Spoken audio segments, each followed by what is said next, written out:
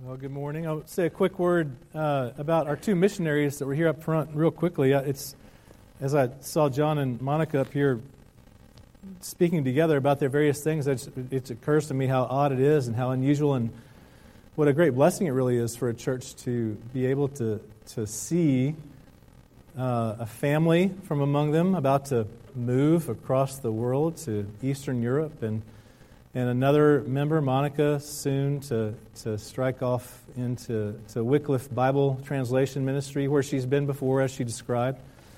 Monica's plan, as I understand from her, is not actually to move back to Africa where she lived before, but rather to North Carolina and to work from there. And she'll be traveling to Africa a fair amount for those projects of Bible translation that she described. But I do encourage you to read in the newsletter as she and John described to you. Read that, pick that newsletter up and read that and see what her work is about, and consider if you might join her in that as a supporting financial partner and certainly as a prayer partner.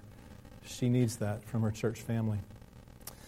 This morning we're back in the Gospel of Luke once again, and so on page 6 of your bulletin you can see the text there. A couple of weeks ago John preached the verses that precede this one, and there he described how in our relative material wealth we treat this life in this world often as if it's all that we really should expect. In a sense, we get lulled to sleep when in actuality we ought to be homesick for what God really has for us. And so here in these verses, Jesus continues that thought somewhat with an exhortation to be ready for what God really has for us, because Jesus will return. And when He does, don't be caught off guard and unprepared. This is John chapter 12, verse 35 and following. Stay dressed for action and keep your lamps burning, and be like men who are waiting for their master to come home from the wedding feast, so that they may open the door to him at once when he comes and knocks. Blessed are those servants whom the master finds awake when he comes. Truly I say to you, he will dress himself for service and have them recline at table, and he will come and serve them. And if he comes in the second watch or in the third and finds them awake, blessed are those servants. But know this, that if the master of the house had known at what hour the thief was coming, he would not have left his house to be broken into. You also must be ready, for the Son of Man is coming at an hour you do not expect. Peter said, Lord, are you telling this parable for us or for all? And the Lord said, Who then is the faithful and wise manager whom his master will set over his household to give them their portion of food at the proper time? Blessed is that servant whom his master will find so doing when he comes. Truly I say to you, he will set him over all his possessions. But if that servant says to himself, My master is delayed in coming, and begins to beat the male and female servants and to eat and drink and get drunk, the master of that servant will come on a day when he does not expect him, and at an hour he does not know, and will cut him in pieces and put him with the unfaithful. And that servant who knew his master's will but did not get ready or act according to his will receive a severe beating. But the one who did not know and did what deserved a beating will receive a light beating. Everyone to whom much was given, of him much will be required, and from him to whom they entrusted much, they will demand the more. The grass withers and the flowers fade, but the word of our God stands forever. Let's pray. Father, we ask that you would teach us this morning, that you would, by the work of your Spirit, enable our minds and our very souls to see and understand your word, to discern the truth of it, and to acknowledge it, to recognize it, to believe it, and to find life in it. Father, we confess that if you don't do these things, then we are at an impasse, because there's no point apart from your working in us, Father. And so we ask that you would do that for your glory and for Jesus' name's sake, in whom we pray. Amen. You can be seated. Just over 2 months ago, on December 26, a professional endurance athlete named Colin O'Brady finished a little hike that he had in mind for quite some time. It was a little hike that covered 930 miles over 54 days across the continent of Antarctica. He was not the first person to cross Antarctica on his own on foot, but he was the first person in history to cross Antarctica without assistance in the journey. The preparations that he made to get ready for this little hike were, as you might imagine, intense. He endured months of workouts under the leadership of a trainer in order to add 15 pounds of muscle mass to his body. And he routinely practiced what he was in for by dipping his hands into ice water and letting them freeze to the point of numbness, and then practicing tying knots with his numbed fingers.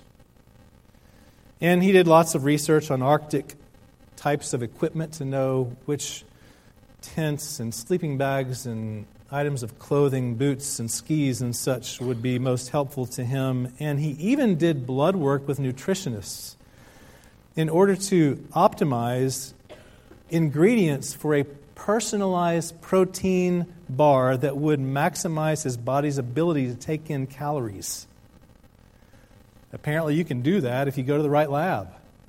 And that's what he did. And he did that because in order to cross over the frozen continent unaided, he had to, of course, carry all of his supplies on his own.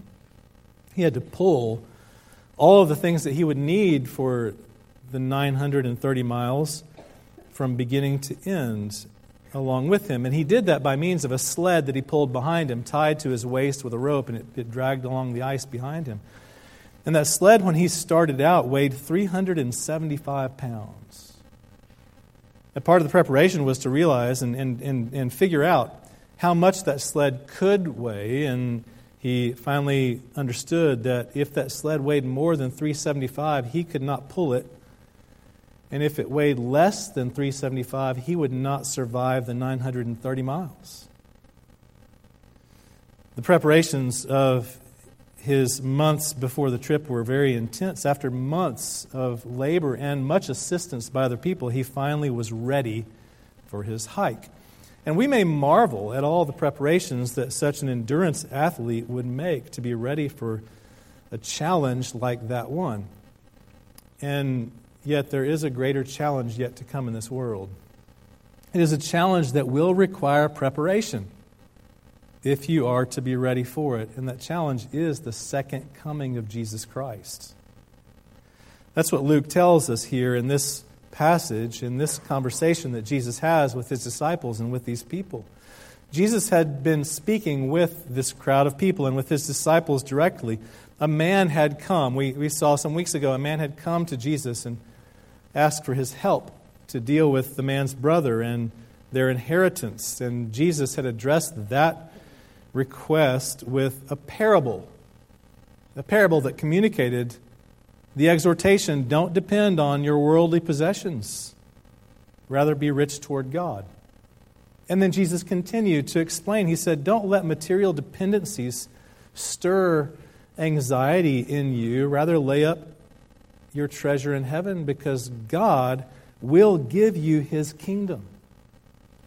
And now, in these words that follow that, Jesus says, the day is coming when the Son of Man will return to usher in that kingdom that God really does have for you. And will you be ready when he comes?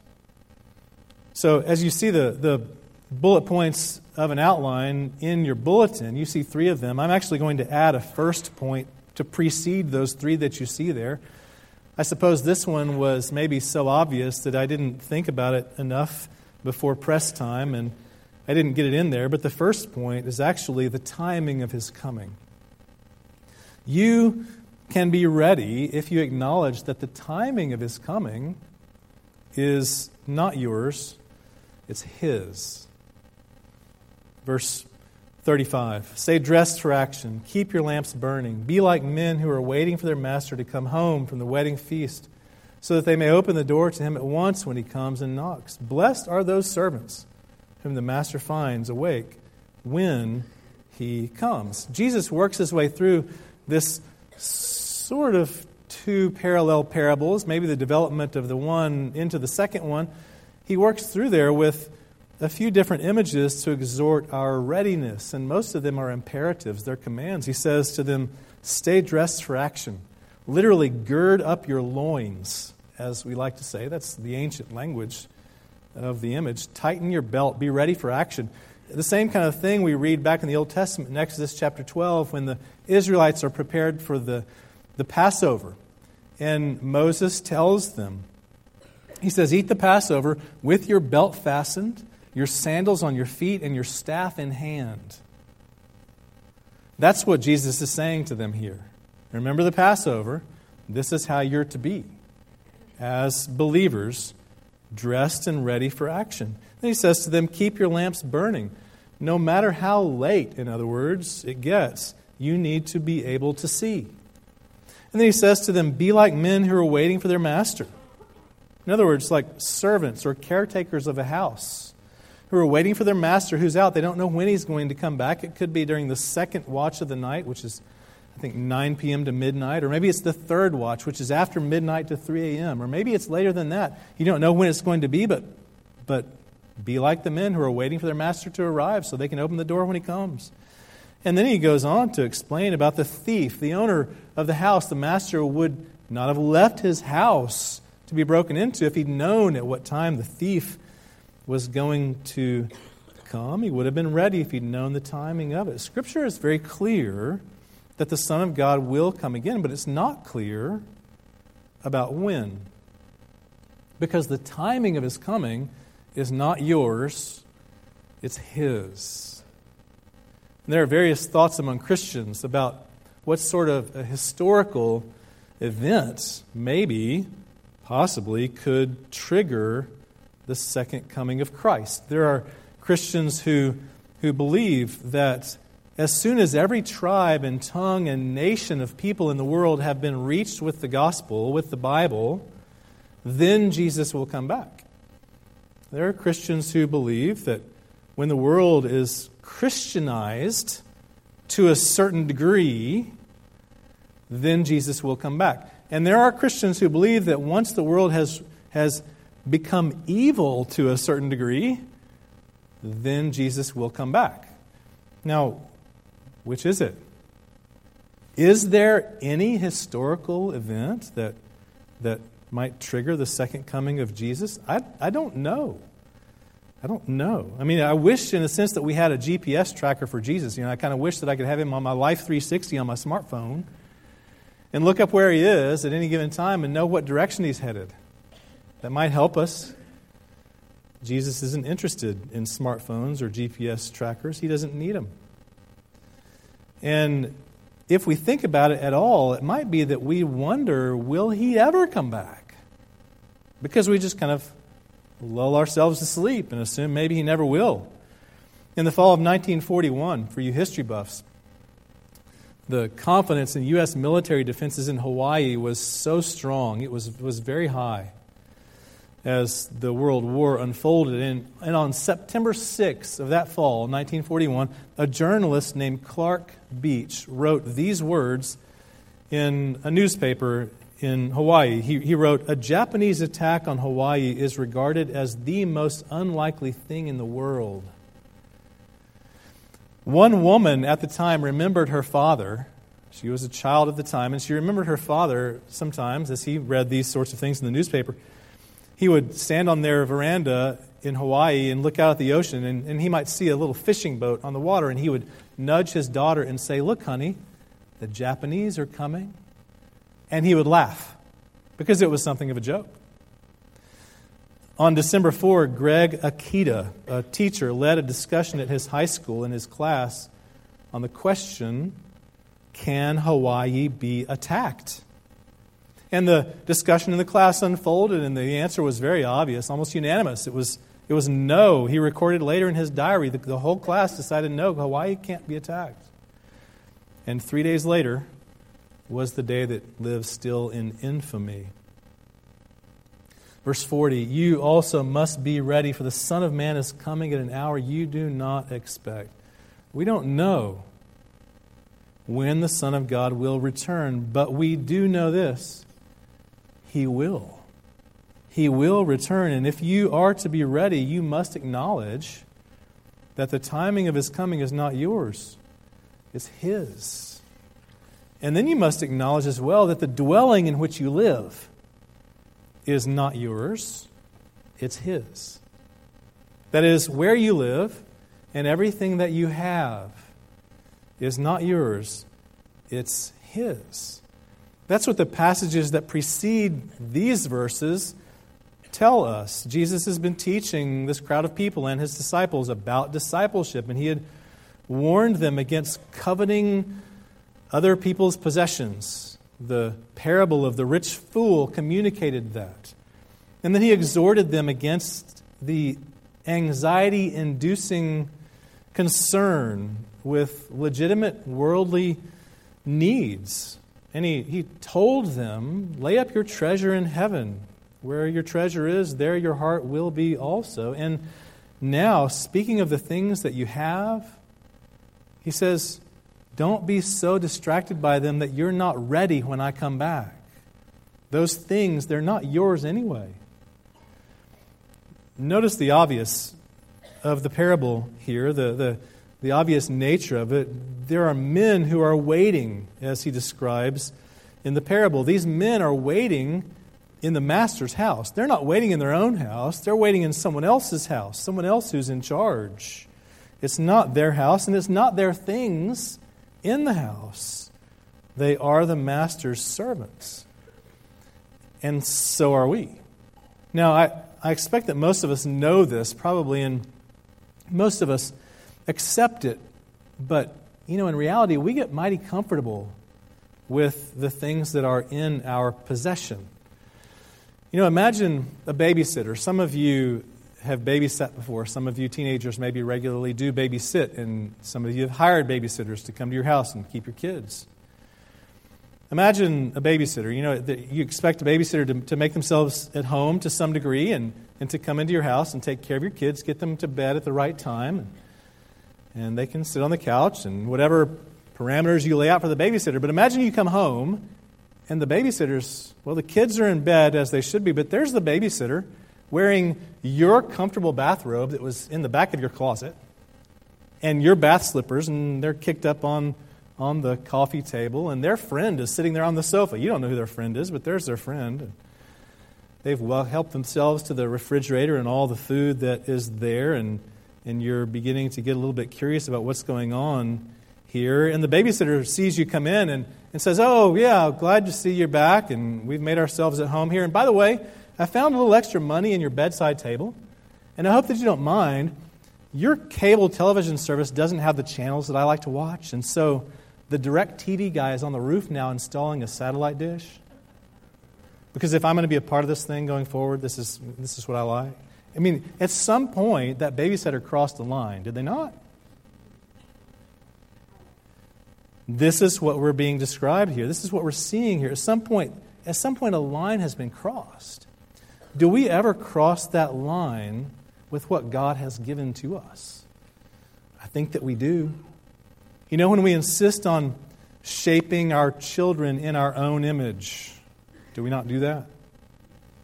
When we boast in the prosperity of our own business, when we behave like the ministry or the effort that we have seen grow up around us is our own doing by our own hands, or when we make big plans to climb the ladder of success because we've made some good grades. We often cross that line like the babysitter did, just as Israel did in the Old Testament. God spoke to them in Ezekiel chapter 16. This is what God spoke to Israel. He said to them, you took jewelry made of my gold and my silver, which I had given you, and you made images of men to worship. And you took my oil and my incense and my bread that I had given you, and you offered it before those idols as a pleasing aroma.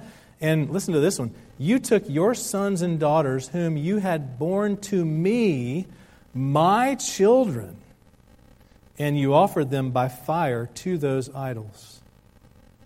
Do you hear that? God speaking to His people of the Old Testament, He's saying to them, everything that you have because I gave it to you. It's mine. Even your own flesh and blood, even your own children are mine. You have them to use, but they belong to me. Your gold and silver, your grocery necessities, even the children of your womb, they're God's possessions for you to use. Even your own soul. What had Jesus said in the parable of the rich fool? He had said that God would come for this man and say to him, this very night your soul is required of you. Even your soul doesn't belong to you. All that you have and all that you are, the Creator God has placed in your hands to do what is good, to do what is redemptive, to do what's glorifying to Him. And so beware of how you treat what's in your possession. It does not belong to you. You can be ready for Jesus' return if you acknowledge that all that you have is not yours, it's His. And you can be ready if you acknowledge as well that the accounting of your work is not yours, it's His too. Verse 41, Peter said, Lord, are you telling this parable for us or for all? Peter has a question here. He's heard Jesus explain this quick little parable here, and he's wondering, now are you talking to us here or to all this crowd here? And I don't know what's going on in Peter's mind exactly, but he's trying to discern exactly what Jesus' intent is. And so Jesus doesn't say yes or no, but his answer is yes and yes. Yes, this is for you, and yes, this is for everyone. Verse 42. The Lord said, who then is the faithful and wise manager whom his master will set over his household to give them their portion of food at the proper time? Blessed is that servant whom his master will find so doing when he comes. So Jesus expands the parable that he's already told. In a sense, he adds some more detail to it. This manager is a servant in the master's house, but this one is a servant with some authority. He's in charge of the master's household while the master is away. He's responsible to care for the other servants in the household, to give them their food at the proper time. And it seems to me that Jesus is saying to Peter something like this. He's saying, Peter, look, I know your zeal, and I know that you think that you'll stay awake through the second watch and the third watch and even the fourth watch. Peter, I know that you're zealous and you expect that you'll stay up all night waiting faithfully, but there's a degree of responsibility here, Peter, that you need to recognize. There is work to be done, and when I return, I'll do the accounting of it, not you. Who is the faithful and wise manager of the master's household that Jesus describes here? Well, by the grace of God, ultimately that's Jesus himself. But here it relates in application to anyone who has a role of spiritual leadership. Maybe it's especially pointed at the shepherds of the church, at Peter and other disciples, at pastors of the church, at elders of the church. Maybe especially it's pointed at them, but really to anyone, any man or woman, young or old, who takes on some degree of spiritual responsibility in the lives of other people.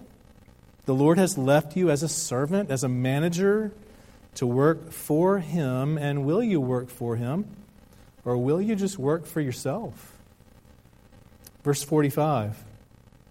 But if that servant says to himself, my master's delayed in coming, and begins to beat the male and female servants and to eat and drink and get drunk. In other words, this servant is just working for himself, for his own selfish ends.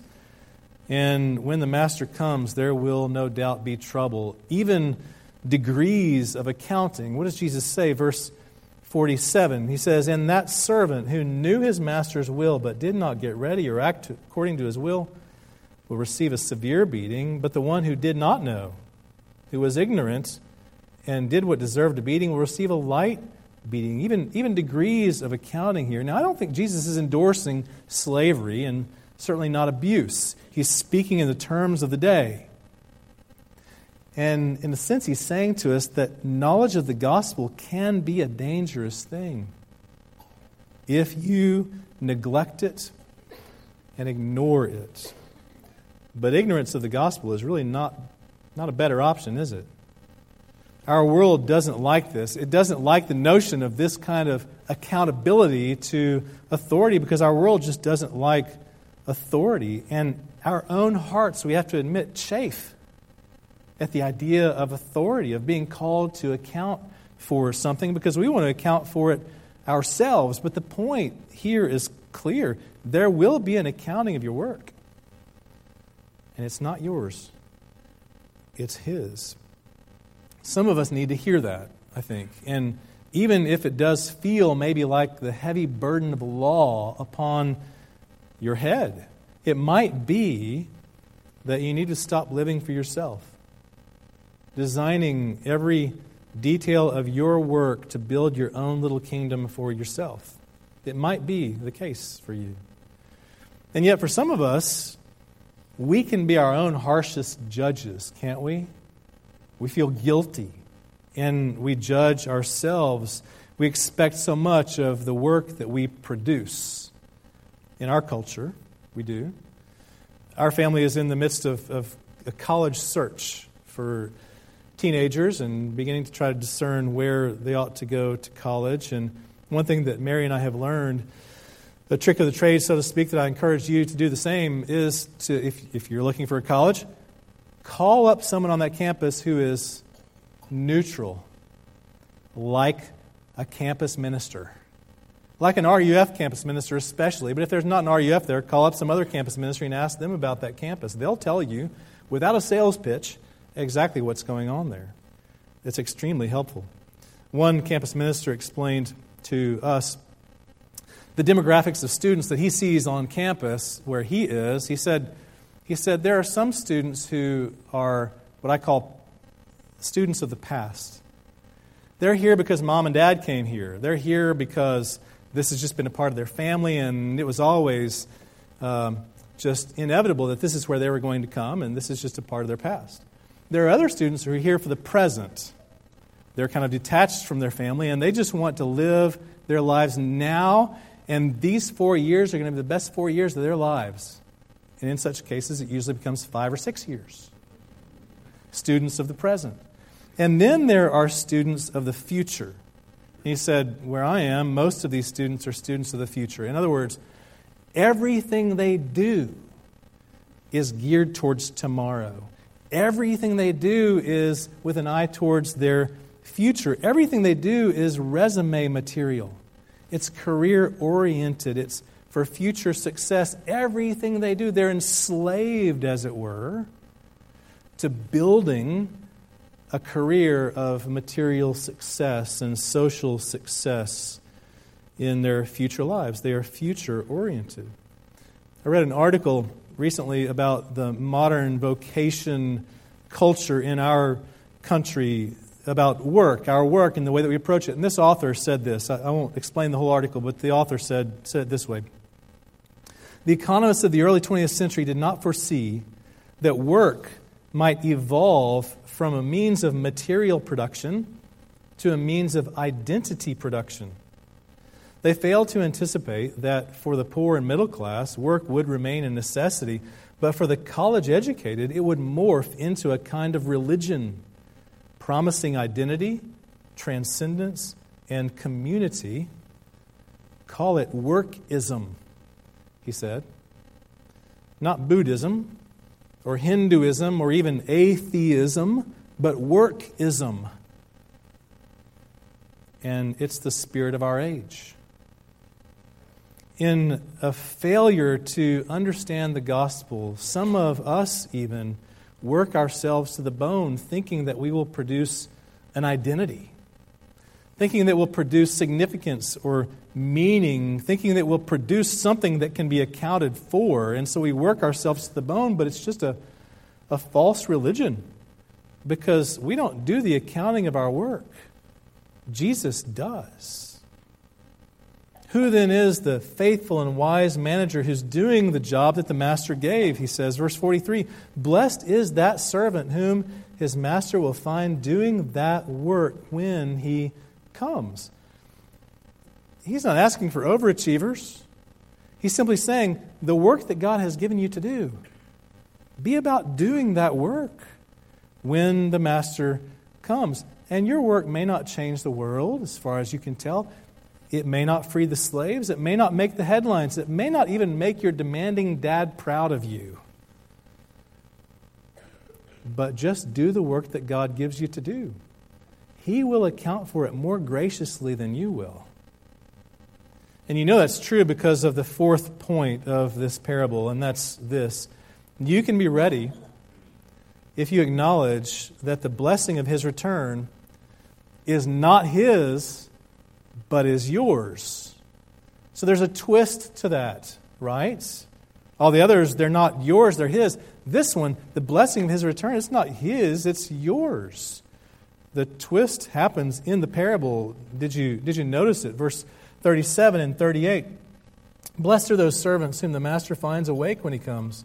Truly I say to you, he will dress himself for service and have them recline at table, and he will come and serve them. If he comes in the second or third watch, finds them awake, blessed are those servants. The blessing of his return is for you. Blessed are those servants. Blessed are those servants. Even verse 42 and 43 and 44, Peter's question provokes the same response, doesn't it? The faithful and wise manager whom his master will set over his household. Blessed is that servant whom his master will find doing that work. Truly I say to you, he will set him over all of his possessions. I mean, do you hear this? Blessed is that servant. Blessed is the... It will be good for this servant when Jesus comes. If the thought of Jesus' return never crosses your mind, then you may not be ready. And if the thought of Jesus' return makes you fear that you've not done enough for Him, then perhaps you don't understand the nature of this master. Jesus is gracious, and Jesus is kind, and Jesus is generous, and Jesus is thoughtful. I mean, it's a remarkable picture, really, if you think about it, and it's perfect that we're having communion today because the master in this parable comes home, he dresses himself as a servant, and he tells his servants, you sit down at my table, and I will serve you. This is the graciousness and kindness of this master. It's remarkable. He is bent on doing good for his servants. Here in our church, we've kind of laid out theologically a pathway of ministry to think about. Not the 3 R's of education, but the 4 R's of ministry, as it were, reason and rest and renewal and restoration. That is, that God reasons with us through His Word, through the Scripture, to persuade us of His truth. And through that, He offers to us the rest that is our justification by faith in Christ alone. And as we grow in that, He begins to renew us by the work of His Holy Spirit, growing us in grace, even, yes, today. And He also offers us the anticipation, the hope, the promise of restoration, that is, to be made yet again new as all things were created to be. And if you've apprehended these things, then the thoughts of His return will not only be frequent in your mind, but they also will be marked not by dread, but by eager expectation. They'll be marked not by worry that you haven't done enough, but rather by happy anticipation. They'll be marked not by skeptical arrogance that maybe He never will come, but rather by abiding faith that He will do just as He's promised to do. And so you can say with Paul in 2 Timothy 4, late in his life, Paul wrote these words to Timothy. He said, I've fought the good fight. I've finished the race. I've kept the faith. And now there is waiting for me, I know, the crown of righteousness, which the Lord, the righteous judge, will award me on that day. He's talking about the day of Jesus' second coming. And you might hear that and think, well, be careful. Don't compare me to the Apostle Paul, because Paul ran a strong race. He fought a strong fight. And I'm not sure I could ever fight like Paul fought or race like Paul raced. That would be too much for me. But he says something else here. Who else enjoys this? Paul says not only himself, and not only me, he says, but to all will be given this crown of righteousness, to all who have loved his appearing. Simply to those who have loved the appearing of Jesus.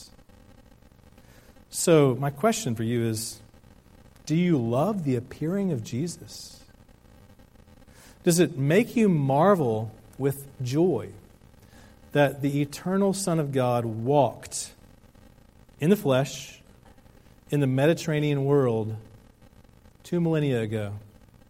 That He actually, the Son of God eternally, healed broken lives, that He fed hungry souls, that He confronted injustice in that time? Does it cause your heart to have joy to consider the reality that Jesus appeared and faced our accuser, that He suffered our death, and that He rose again in glory so that we actually might hope for everlasting life with Him? Does it give you joy to think of His appearing? Do you love the appearing of Jesus? If so, then Isaiah spoke of you when he wrote those words you heard earlier this morning from Isaiah 25.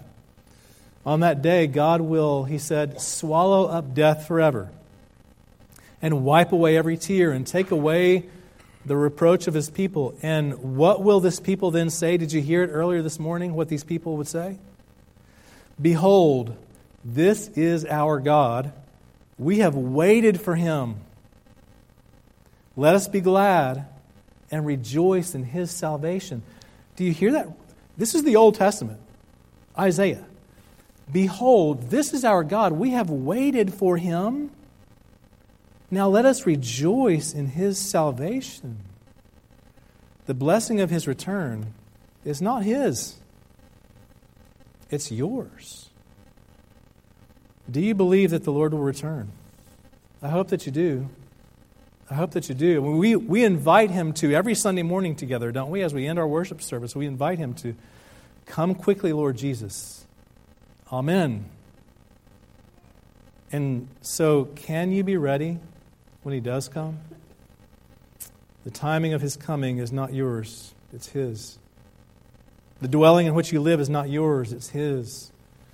The accounting of your work is not yours, it's His. And the blessing of His return, it's not His, it's yours.